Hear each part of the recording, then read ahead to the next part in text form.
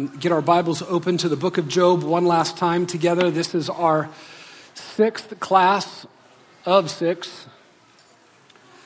And just to remind you where we have been in this study, our very first class was about an overview of Job, where we just talked about who wrote it, when was it written, where did Job live, all of those kinds of good things. We talked about a kind of the breakdown of the book. A way to think about the book is just to think that there are bookends on the book of Job. The first two chapters and the last chapter. And those really tell you so much about what's going on in the middle. Those are your interpretive keys for how to understand the many, many long, tiring speeches that go on in the middle between Job and his friends. Crucial information is missed by them in the beginning. They don't know. Job doesn't know what you read when you read Job 1 and 2. He doesn't know it while he's suffering. And so that's kind of a breakdown. Prologue is in chapters 1 and 2. The epilogue is the last chapter, and everything in between is speeches between Job, his friends, and then ultimately and thankfully God. Job fits in the wisdom literature part of your Old Testament. It's at the beginning of that section. Job, Psalms, Proverbs, etc. We spent two classes then talking about really the uniqueness of the book of Job in the Bible, that it provides early gospel anticipations because Job was a contemporary of Abraham.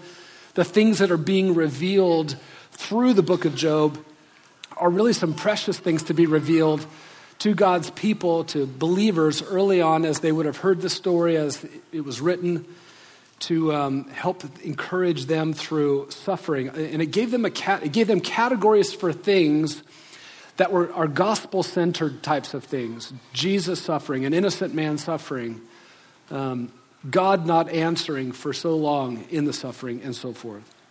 Also gave you a next part for the next two classes, 4 concerns in the scene of suffering. We need to concern ourselves with character, God's character above all. We want to make sure that we honor his character, and we need to be concerned about our own character while we suffer. We need to be concerned to actually comfort, to make sure that the one who is suffering and who is under trial and adversity, that we provide comfort. We need to be concerned to control ourselves, to not let our thinking run off in directions and into places we don't want to speak from that which we do not know. And Job made up speeches on that which he did not know. And that he could have benefited by controlling himself a little bit more. And then we said, are you concerned about your confidence? Boy, if anything stands out in chapters 4 to 31, it is two parties, Job and his pals, and they are absolutely confident of what they're saying to one another, and neither of them are right. And so there is a place to be skeptical of your own confidences, not confidence in the gospel. That you should never lose confidence in. But confident in what we think God is doing and what he might not be doing, that there's room to reevaluate over and over to make sure we are confident about the right things. I recommended some books to you last time, and I can provide those for you, or you can actually see those on last week's handout if you get on the website and look at those. Today is class number 6. We are going to talk about some realities that you just have to face at the scene of suffering. Before we jump in, why don't we pray and ask God to meet with us one last time as we dig into this book. Lord, we do ask that you would reveal yourself to us in your word here, that you would give us wisdom to understand your word, that we would draw encouragement from your word as we face suffering in our own lives. I thank you, Lord, for what you're doing in this church family. The suffering is from you. The adversity is from you as much as the blessing is that you have given to us. And we want to learn how to accept it, and not just accept it, but to live well under it. We know that we will do that by looking away from ourselves and pointing each other away from ourselves to you. And we even do that now as we study your word. We look away from ourselves, but we look to you. And we ask for help in Jesus' name. Amen. All right, on the back side of your sheet, if you have it, I'm going to give you 5 realities to face at the scene of suffering. I may speak a little faster this time because I want to get through all of these if we can. All right? The scene of suffering, number 1, may severely test relationships. That's just a reality to face. Look at Job chapter 1, or chapter 2, actually. you see a marriage being tested greatly. Chapter 2, verse 9. Then Job's wife said to him, "Do you still hold fast your integrity? Curse God and die." But he said to her, "You speak as one of the foolish women speaks. Shall we indeed accept good from God and not accept adversity?" In all this, Job did not sin with his lips. Now, before we get too hard on Job's wife, we need to remember that she just lost 10 children. And she sees her husband as good as dead in front of her. All of the relationships that she would have invested herself in are either gone or as good as gone, it looks by all accounts, concerning her husband. And from that sense of great grief and loss and tragedy, these words come. Why are you still holding fast to your integrity? Curse God and just get it over with. And these words are not helpful for Job. Her words actually present quite a temptation to Job to do the very thing that God is upholding him to do, to stop doing the thing that God is upholding him to do. God is upholding him to endure, and she's trying to say, give up. How did he respond? Well, actually, his words come from that same location of great loss and grief, and without calling her a fool, he doesn't say, "You fool." He says, "You're speaking as a foolish woman would speak." So there's actually some carefulness in what he's trying to say, and it's hard. And without commanding her, he questions her to consider this. Shall we not accept adversity as we accept blessing? I mean, this is quite a severe test that is going on in the marriage. Was she satisfied with this answer? It seems like you never hear from her again, or at least hear about her, but there actually is one other time when she is mentioned. Job chapter 19, Job says this. We'll look at this later, but Job chapter 19, verse 17. Here's what he says. "My breath is offensive to my wife." That doesn't mean he needs a breath mint, although I'm sure he did. "And I am loathsome to my own brothers." Whether the idea here is that he was diseased and she knew he should not breathe on her, or whether it is whatever comes out of my mouth is just offending my wife. The point is, she's not drawing near to her wife. This is presently, my breath is offensive to her. There's an offense between me and my wife. And it appears that it went on for some time. So a marriage and a spouse relationship can be tested severely. It's a reality to face. And then obviously, chapters 4 to 31, good friendship just between a man and his brothers, his friends, can be tested severely. These friends are in a wisdom duel together. They're in a shootout with each other. They're trying to conquer the other. They're trying to silence the other party by using their incomplete view of God as a club to assault the other, bludgeon the other. And Job is really the underdog, not just because he's suffering and he's really sick, but he's the underdog because it's 1 against 3. They keep tag teaming. And he has to just keep getting back in the ring himself. He's the only one. And so he's really at a disadvantage. And Job could not accept the explanation of what God was doing that they were giving him, and he shouldn't have accepted their explanation. And they couldn't accept the explanation that he was giving them about God, and they shouldn't have accepted it either. And so how do you navigate a friendship through those kinds of difficult waters? Neither sufferer nor the friends were reliable guides to depend on to get to the desired destination in suffering, which is endurance. So these friends are unloading sarcasm at one another, personal insults at one another. They are assigning motive, and all of that complicated and worsened their relationship. And so friendships have difficulty surviving that kind of effect. In fact, if you look at Job 19, let's just go there for a second. Let me show you this. Listen to what Job says here. Think about all of the different relationship categories he brings up here. Job 19, verse 13. God has removed my brothers far from me, and my acquaintances are completely estranged from me. My relatives have failed, and my intimate friends have forgotten me. Those who live in my house and my maids consider me a stranger. I am a foreigner in their sight. I call to my servant, but he does not answer. I have to implore him with my mouth. Here's that verse. My breath is offensive to my wife, and I am loathsome to my own brothers. Even young children despise me. I rise up and they speak against me. All my associates abhor me, and those those I love have turned against me. My bone clings to my skin and my flesh, and I have escaped only by the skin of my teeth. Pity me, O my friends, for the hand of God has struck me. Why do you persecute me as God does, and are not satisfied with my flesh? Now, there is some wrong thinking and there is a wrong assessment of what was going on. But think about what Job did there. Any horizontal relationship he possibly could have experienced was being tested severely. He just made a thorough list of about every category of relationship, and he says every single one of those has been tested and challenged by his suffering. So if Job is having conflict and challenges with his wife and every relative, his servants, his friends, whom can he turn to? Increasingly, Job feels very isolated. He feels very lonely. And we can say, well, at least he can turn to God. And he did, and God didn't answer him. Job even feels like God has turned on his relationship with Job, which is actually the furthest from the truth. But go to Job 29.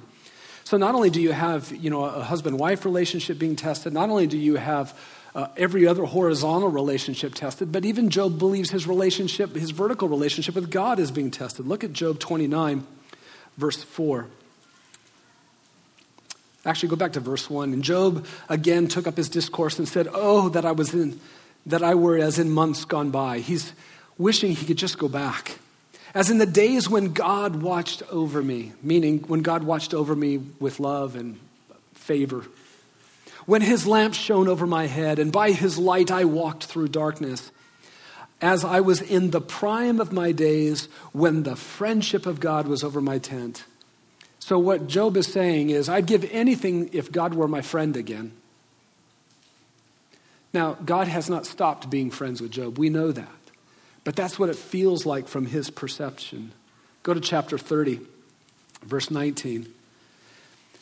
God has cast me into the mire, and I have become like dust and ashes. I cry out to you for help, but you do not answer me. I stand up, and you turn your attention against me. You have become cruel to me. With the might of your hand, you persecute me. You lift me up to the wind and cause me to ride, and you dissolve me in a storm, for I know that you will bring me to death into the house of meeting for all living. You're just going to kill me, he says to God. So Job equated all of his prior righteousness, his prior blessing and integrity, he equated that with God's friendship. Those were all evidences in his mind of God's friendship. Job, as far as he could tell, never betrayed God prior to this suffering, which caused, there was no betrayal that caused this loss. So the only explanation in his mind is, God must have betrayed me. Explain yourself, God. And what a test on Job's relationship with God, which again is why it is so important for us to protect our view and our understanding of who God is while we suffer. And that's exactly what Satan wanted to accomplish and defeat Job with, is he wanted him to see God's deficiencies. God doesn't have any. And this is a reality that you'll have to face most likely at the scene of suffering. So don't be surprised at the scene of suffering if some relationships get tested. Job helps secure us for this very reality. Number 2, the scene of suffering is influenced by how you want God. The scene of suffering is influenced by how you want God. Let me refresh our memory here just a little bit about what lies underneath or below Job's cry for God, Job's desire for God, because Job does want God. God is not, but God is silent. He's not answering Job's cries. Satan had come, if you remember, in chapters 1 and 2, and attacked God's character in heaven. Basically, Satan is saying to God, you are not enough alone, in and of yourself, to hold Job's loyalty. You have to bribe him to be loyal to you with blessings. You give him all this stuff, and of course he wants you. Of course he holds fast to you. touch those things, though. Take those things away. Take them away. And when Job sees that all he has left is you, Yahweh, he'll curse you to your face. That's how satisfying you are. It's that kind of thing that's being brought against God in heaven by Satan. Now, that in and of itself would be hard enough for a righteous man, a God-fearing man, to deal with. But what compounds that is God is silent. As Job cries out to God for explanation on this, God remains silent. God doesn't even come to him and say, now, Job, just quiet down for a minute.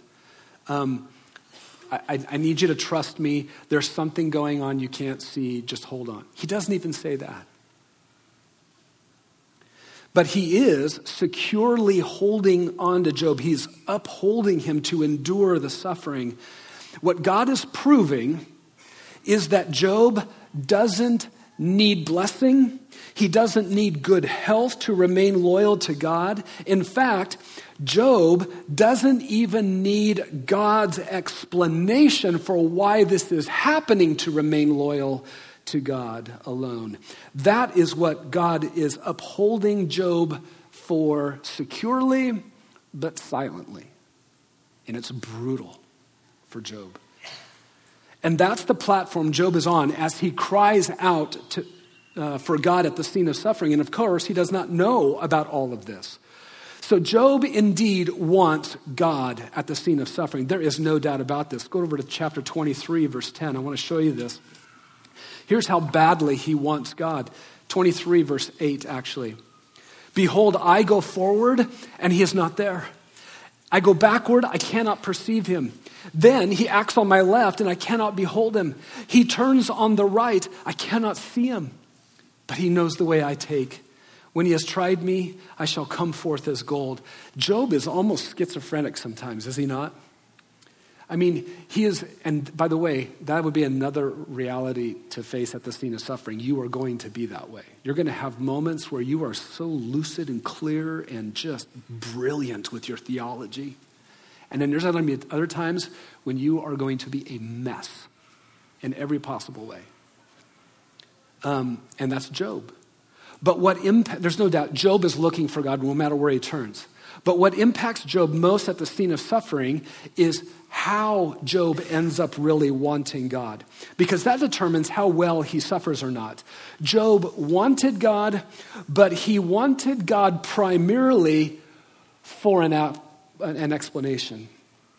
Job had set his heart on getting an explanation or getting the cause of his suffering, and God then becomes the means to the end that Job wants.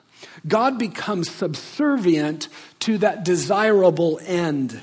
He wanted God, but he wanted God for the explanation. And that is what unravels him in his suffering, adversely affects him as he suffers. In a sense, Job is saying, draw near to me and tell me why. To tell me why.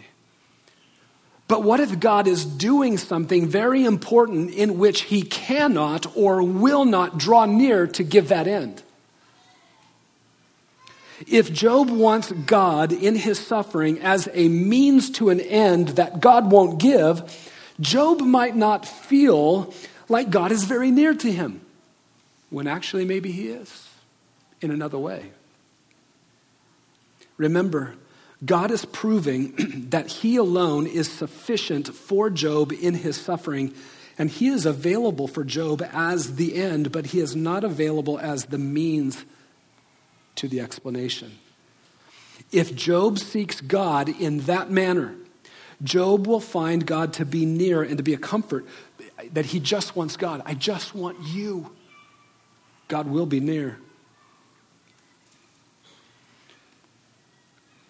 But if Job wants God so that God can give Job something else, then that actually falls right into the accusation that Satan leveled against God in chapters 1 and 2.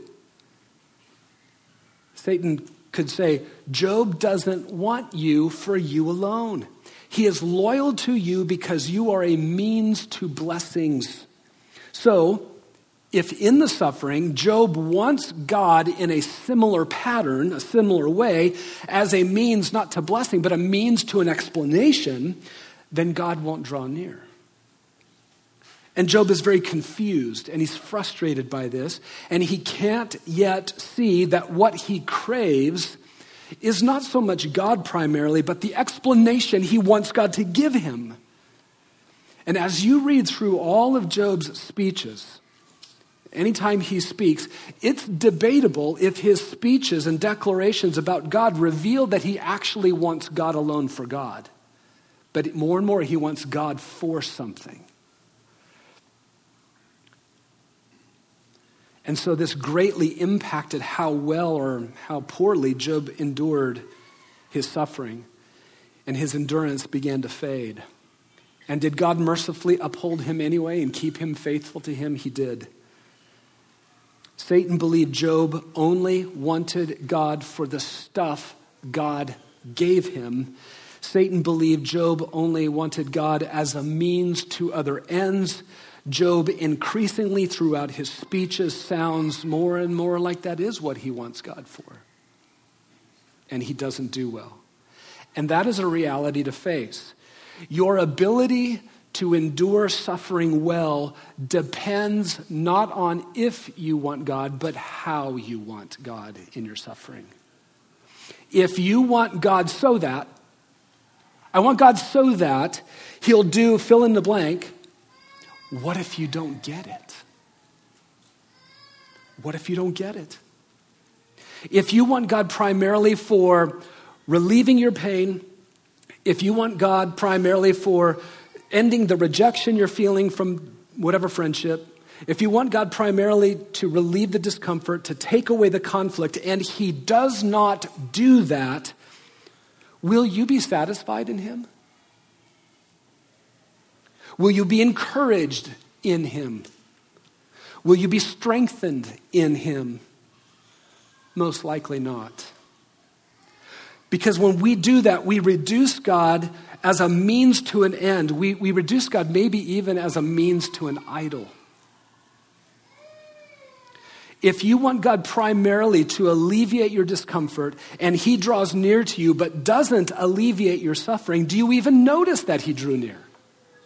Do you even recognize that he did? Do you even see as legitimate him drawing near but not giving you what you need or asking for?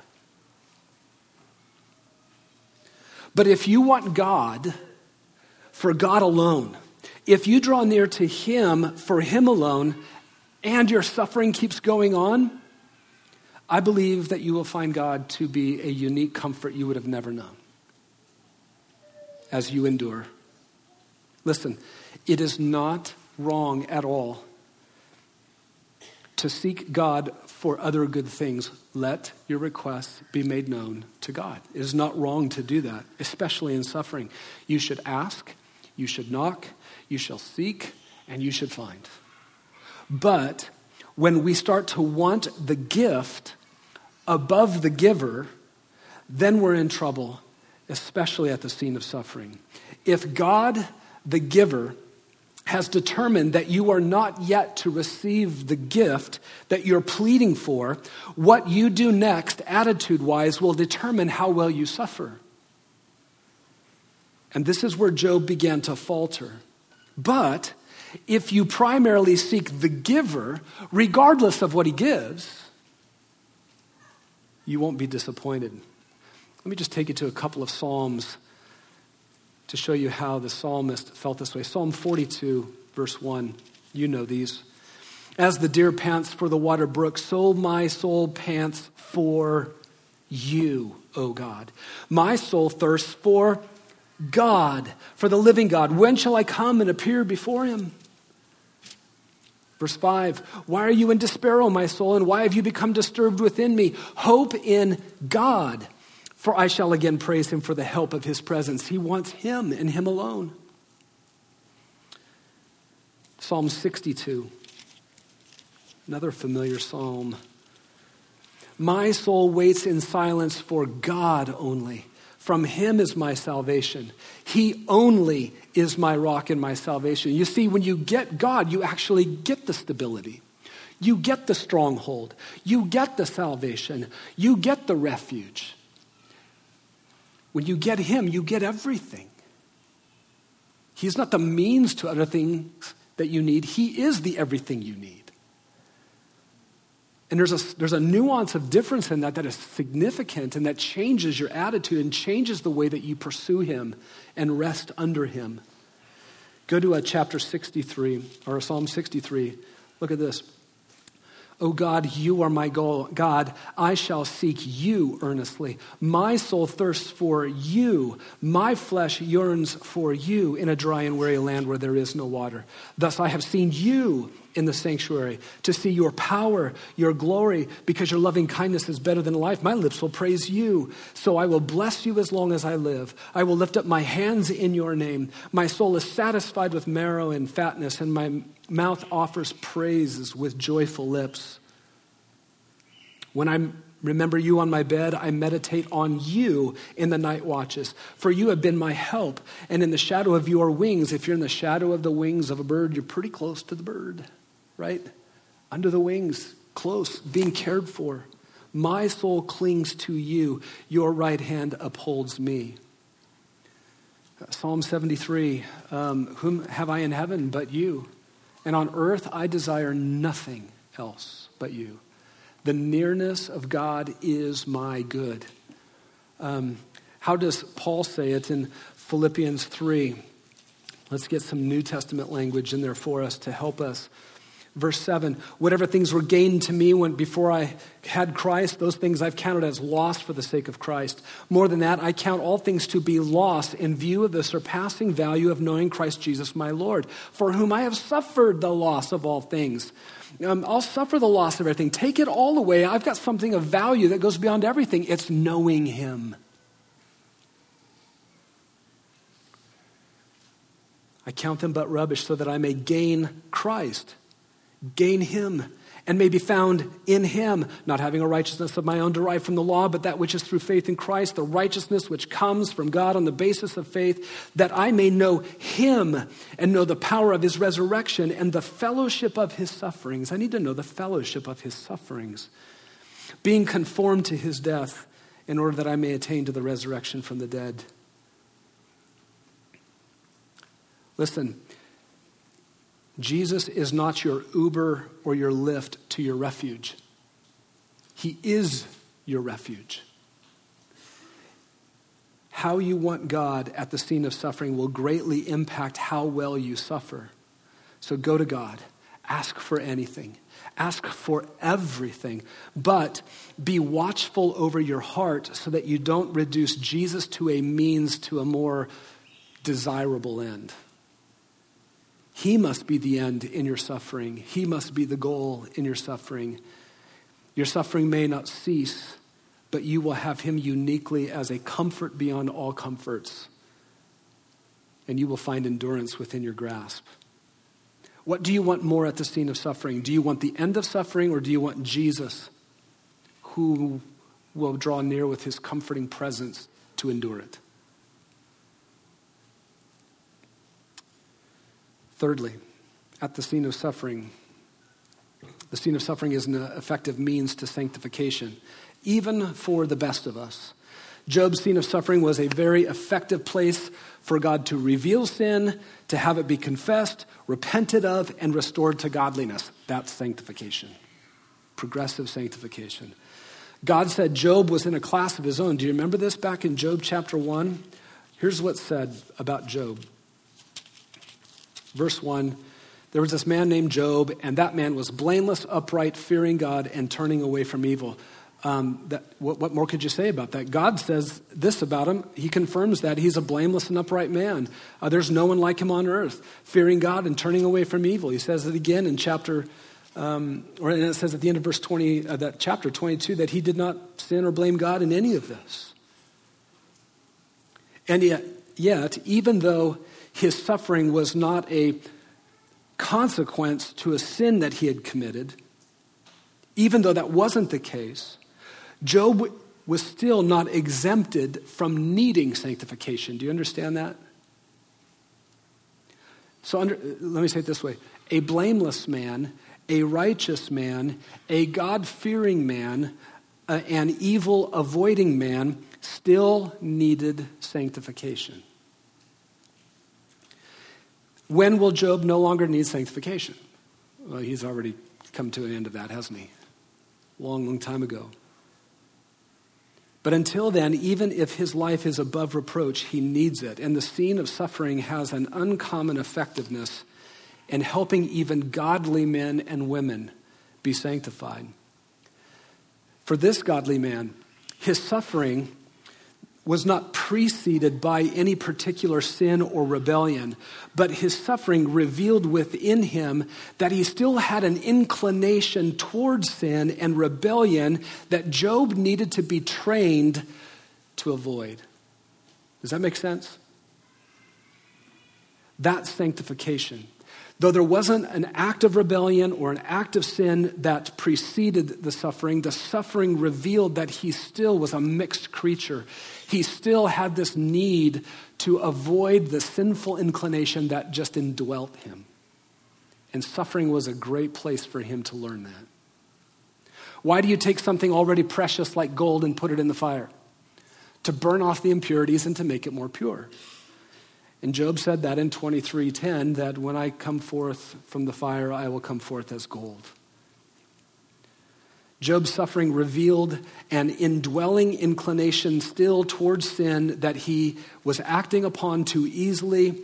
And Job begins the revelation of that when he starts his lament in chapter 3, when he reveals what a blameless and God-fearing and upright man avoiding evil still needs to be sanctified from. And the debates with his friends, all the arguments and the disagreements, they do the same. They just let this sinful inclination be revealed in him. It comes out in the furnace at the scene of suffering. And that's how God designs the scene of suffering to be. And it's just a reality to face. But we should never lose sight of how it all ends. That God is the one who pursues Job to repentance. That is the kind of God we have. So why does he let the sin come out? Not to shame Job, not to punish him, but to restore him.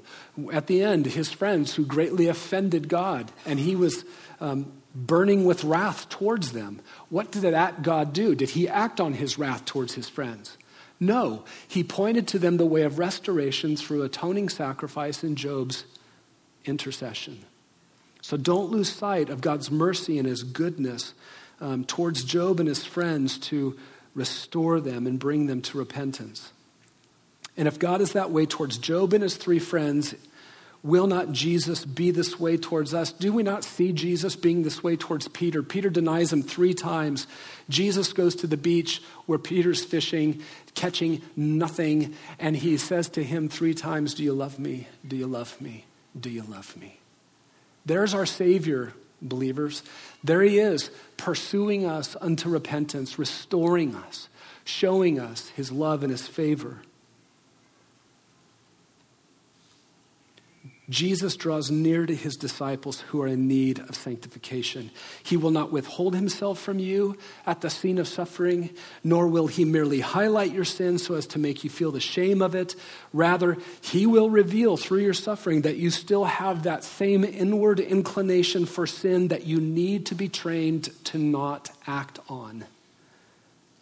And he gives you his help, and he loves to restore you when you fail. Don't be surprised to find your scene of suffering to be particularly effective in sanctifying you. Fourth, the scene of suffering requires God's timeless, versatile wisdom.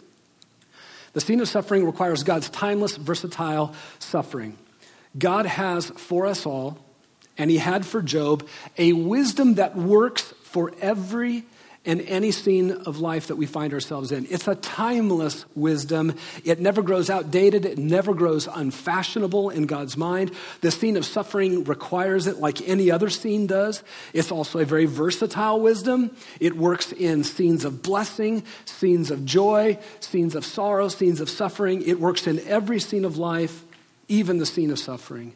In other words, when you enter into the scene of suffering, don't be tempted to think, oh man, there's got to be some special class of wisdom that I haven't seen yet, that when I find it, it will unlock all of the keys and the mysteries of my suffering.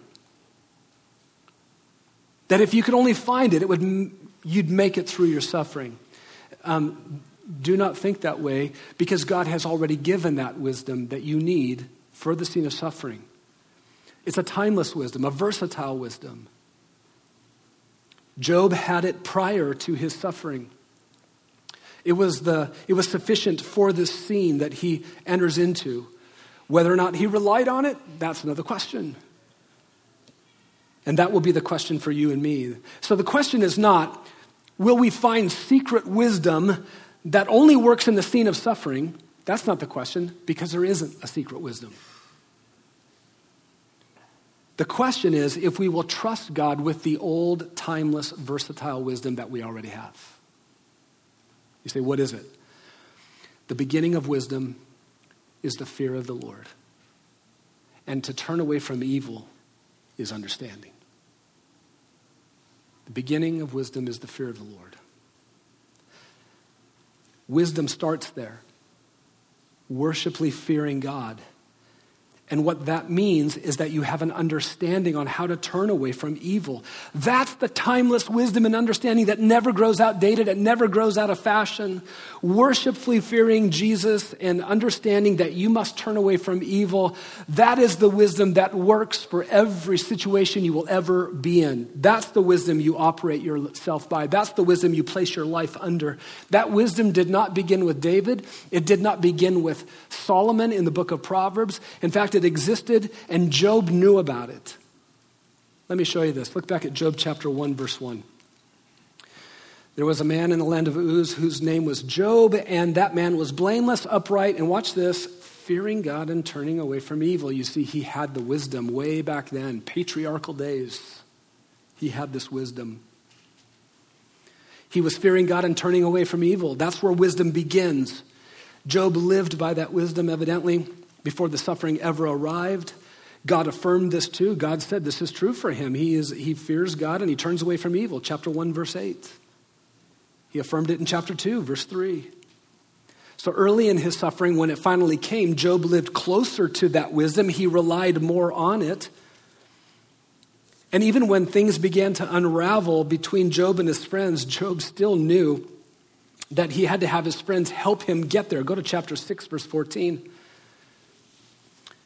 For the despairing man, there should be kindness from his friend, he says to his counselor, so that he does not forsake the fear of the Almighty. I can't leave this wisdom. I need you to help me. And your kindness is a means to me to get there, to not forsake the fear of the Almighty.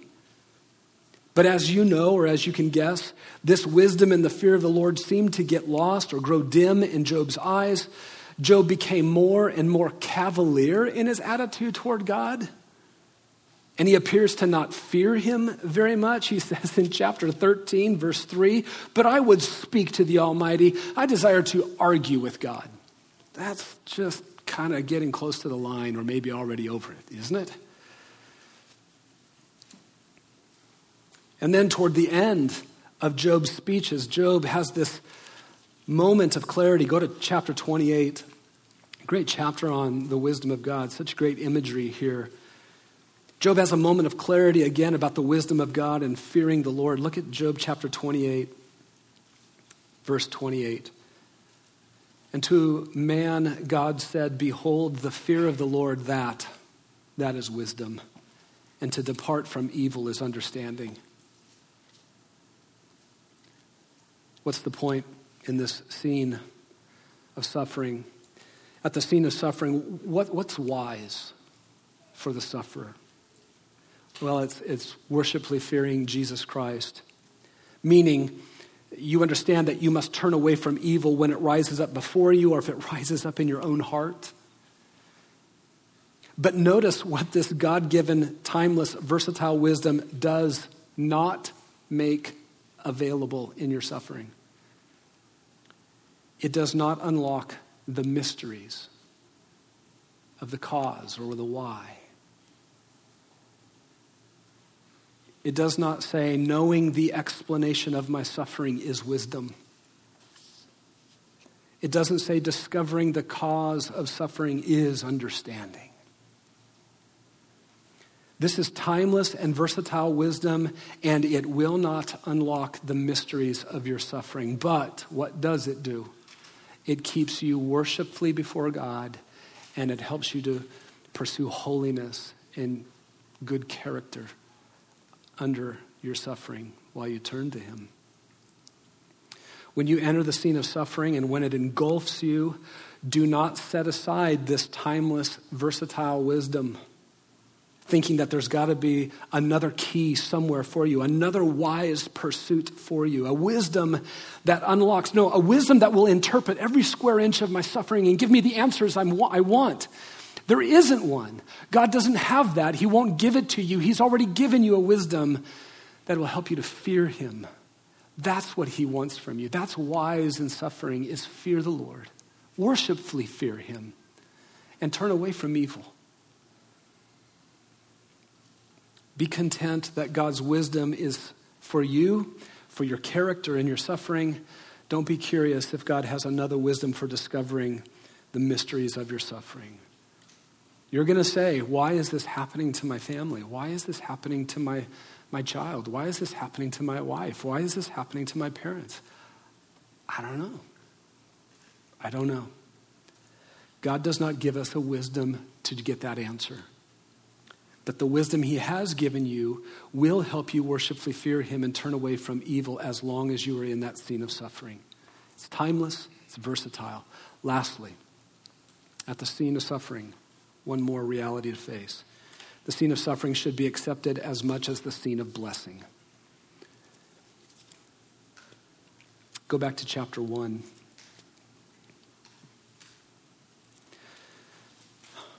Let me ask this question. I'll repeat it in case you didn't catch that or if you don't have notes. At the scene of suffering should be accepted as much as the scene of blessing.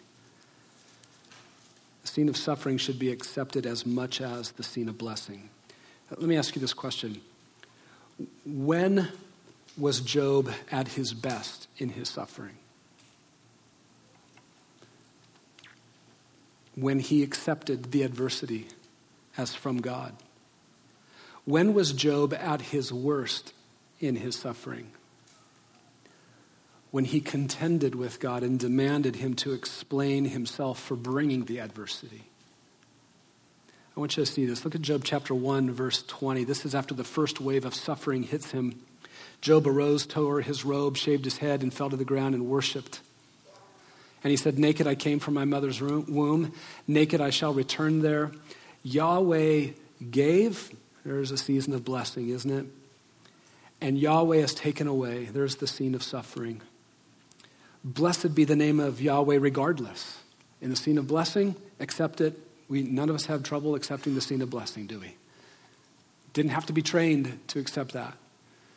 Oh, but boy, do we need training to accept the scene of suffering.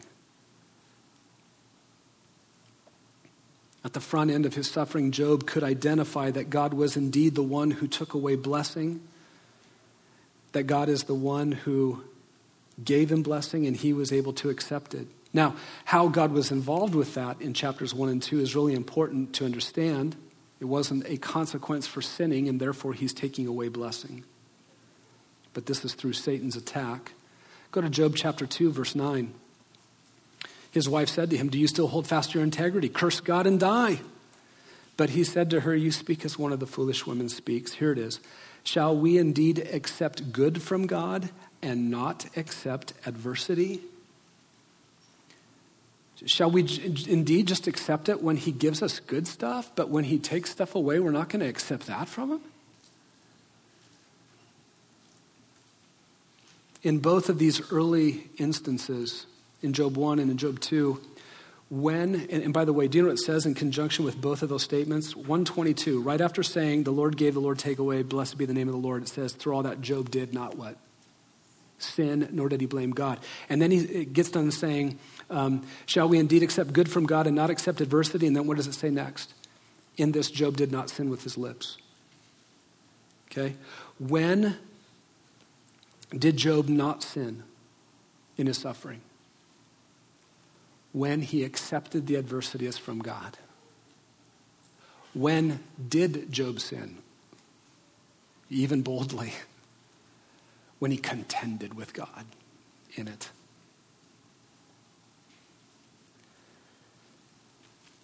Now, I'm not going to walk you through a bunch of stuff in the middle, but let me take you towards the end.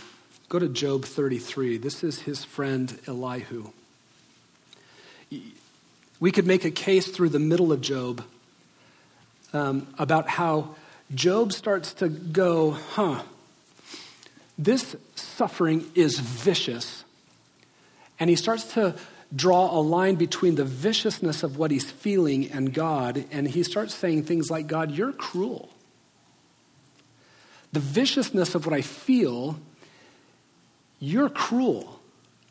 And when he took that kind of an attitude towards God, he then found himself not able to accept the adversity.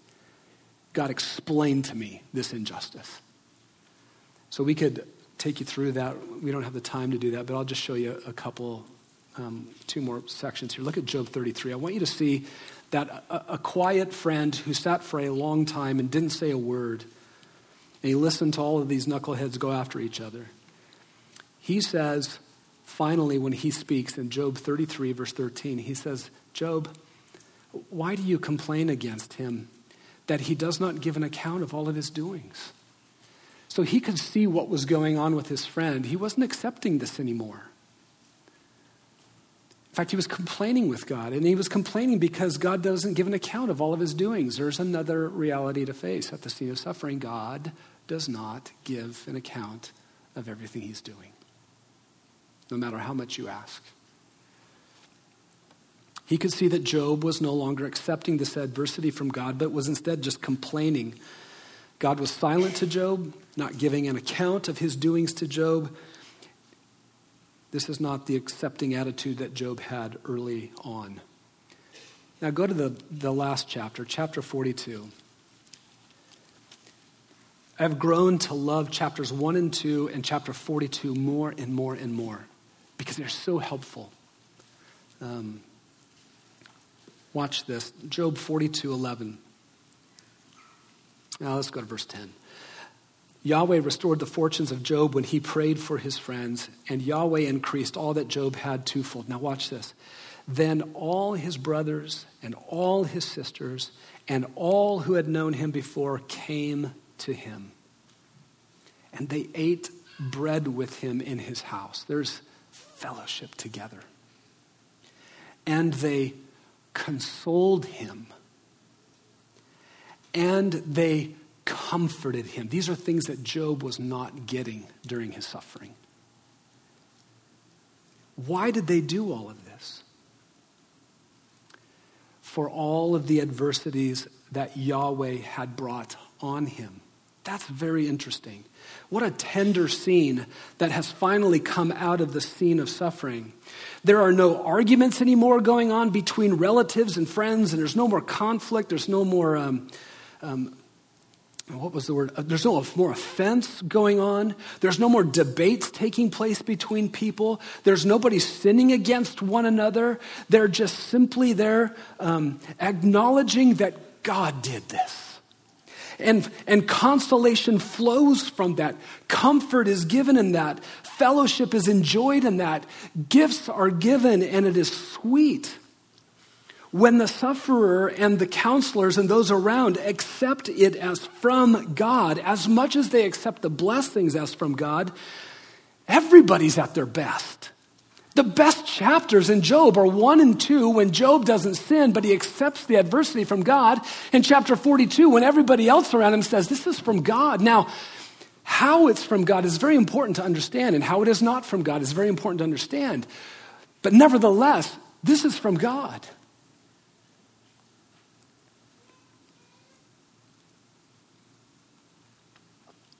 The most unattractive moments in Job are when Job's view of God changes for the worse and he begins to assign a vicious motive to God, which keeps him from accepting the suffering of God.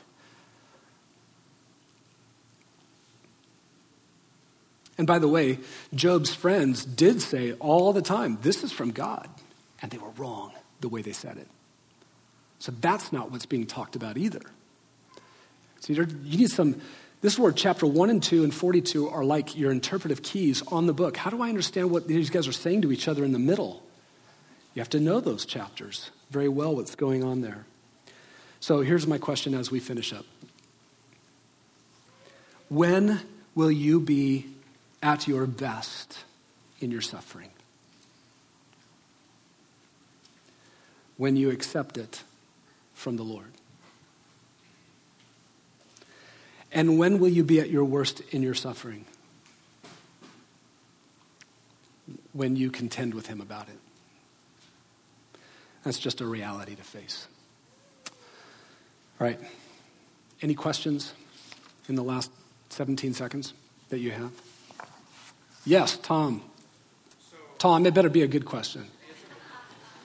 Because I've seen your questions before. Tom, I'm kidding. You know that. I kind of understand the sin of Job and the non-sin of Job, but if I was one to explain that to a friend, how would I explain this, that Job did not sin through this, but yet God choosing him out pretty good at the end, so there was sin on Job's part. Yeah. So how would I explain that? Yeah. When it says Job did not sin in all of this, it's talking about the coming of the waves of suffering on him at the beginning. When it hit, he did not sin with his mouth. He did not respond. When he started opening his mouth in Job 3, it started to reveal, God started to use the suffering to reveal that he has a sinful inclination within him that he was acting on, entertaining, and it led to sinful thinking and sinful words that were said, which by the end he needed to repent of. So did Job sin in his suffering? We could say, no, not at the beginning. And yes, as soon as it just kept going on, he did. Job was a man of integrity at the beginning, and by the end, he needed his integrity restored. And so that's how, I think that's how Job explains it. It was a good start, but a good start doesn't guarantee anything in us. Is there a time frame?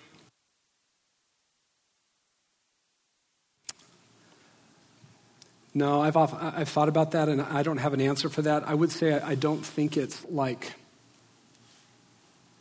I think it's probably shorter than longer. And by shorter, I don't mean like hours. I mean like probably days, weeks. Well, at least 7 days. His friends sat with him for 7 days and didn't say a word.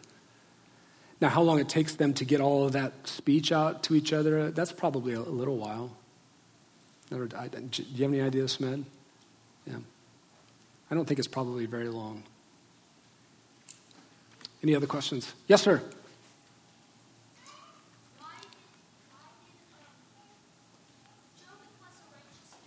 Mm-hmm.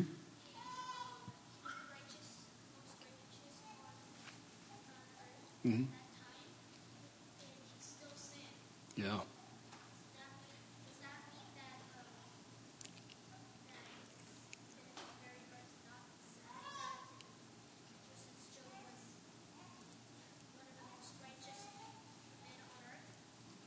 Is it going to be hard to...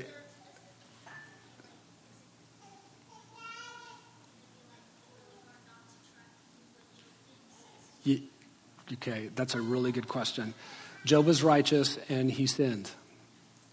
Is it going to be really hard for us to do better than that? Yeah.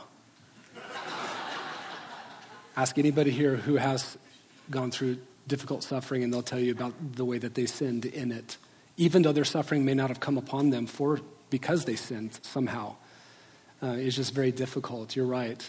And this is what and it kind of makes you go, man, will there ever be a righteous man who will suffer but not sin in it? See, those are early gospel anticipations, those early categories that are given to you by God. Dustin.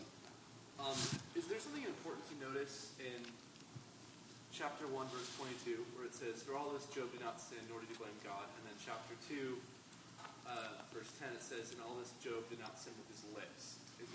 Is there something important to realize that one is with his lips and the other is just he didn't blame or sinful? Yeah, that's a good question. It might be just God giving a few different ways of explaining through two different scenes or waves of suffering how he was sinless in it, without drawing a lot of attention of the distinctions between them. I would probably lean more that way than try to say, well, there's something really significant about what's changing, either for the better or for the worse. I just think it's two ways of saying something thorough about his righteousness in the early days of his suffering. But yeah, that's good. Anything else? Nick. I accurately recall what you said something about when you're talking about successful suffering and understanding that it is from God and that being important for successful suffering. You said it's important to make the distinction between how it is from God and also how it's not from God. If I remember what you said, I was wondering if you could expand on that a little more. And what I mean is in the context of Job, for Job. There's no doubt that the adversity is from God. The bookends make that clear. But I'll say it again through his friends. His friends believed that it was from God, right? And God was wrathful towards them at the end because they did not speak rightly of him. So the way in which they are attributing it to God is not the way that God sees himself involved in it. Does that make sense? For Job. You and me, I don't have a book written by God that tells me on my scenes of suffering why it's happening. But for Job, how it's an adversity from God is everything. Because there is a foe that is against God in heaven who is also involved. Now, nothing is happening outside of God's sovereignty. And he's not willing to be attributed as the one who's doing this. He also did not accept Job's explanation for how this was from God. You're cruel to me. You're persecuting me. God's going, and you need to repent for saying that. So do you understand? So Job requires a nuance of wisdom in interpreting what's going on here. Is this from God? Yes. How is it from God? Let's have that conversation carefully. Because Job said it was from God, and he had to repent. And his friends said it was from God, and they had to repent. So how is it from God? We talk about that very carefully. And we do that concerned about his character. We do that with self-control and all that good stuff. So why don't we close it there? If you guys have any other questions, we can stand around. I'll make myself available, but I want to honor your time. And thank you so much for attending the class. And is there anything to say about next week? Omri and evangelism. Omri will be here to evangelize you next week. Where is he? Did he leave? Okay, all right. Let's pray. Father, thank you for this gem of a book. What book of yours in the Bible is not a gem? Sometimes we have these pages in our Bibles that are a little more crispy and white and untouched. I pray, Lord, that the book of Job would become a dear friend to us, that we would wear out the pages there, that we would cling to what you are revealing there about yourself. You are good and you are kind, and you bring suffering so close to you in your Son. It's your plan. To think about what you're doing in this world and not have suffering at all attached to you, it was not an option. What you wanted to accomplish could only be accomplished through you bringing suffering near to you. And are we then going to complain when it comes near to us? We, the ones who benefit so much from your suffering. Oh, Lord, make us into better sufferers. Let us not be afraid. We have everything we need. And we ask it in Jesus' name. Amen. Thank you, everyone.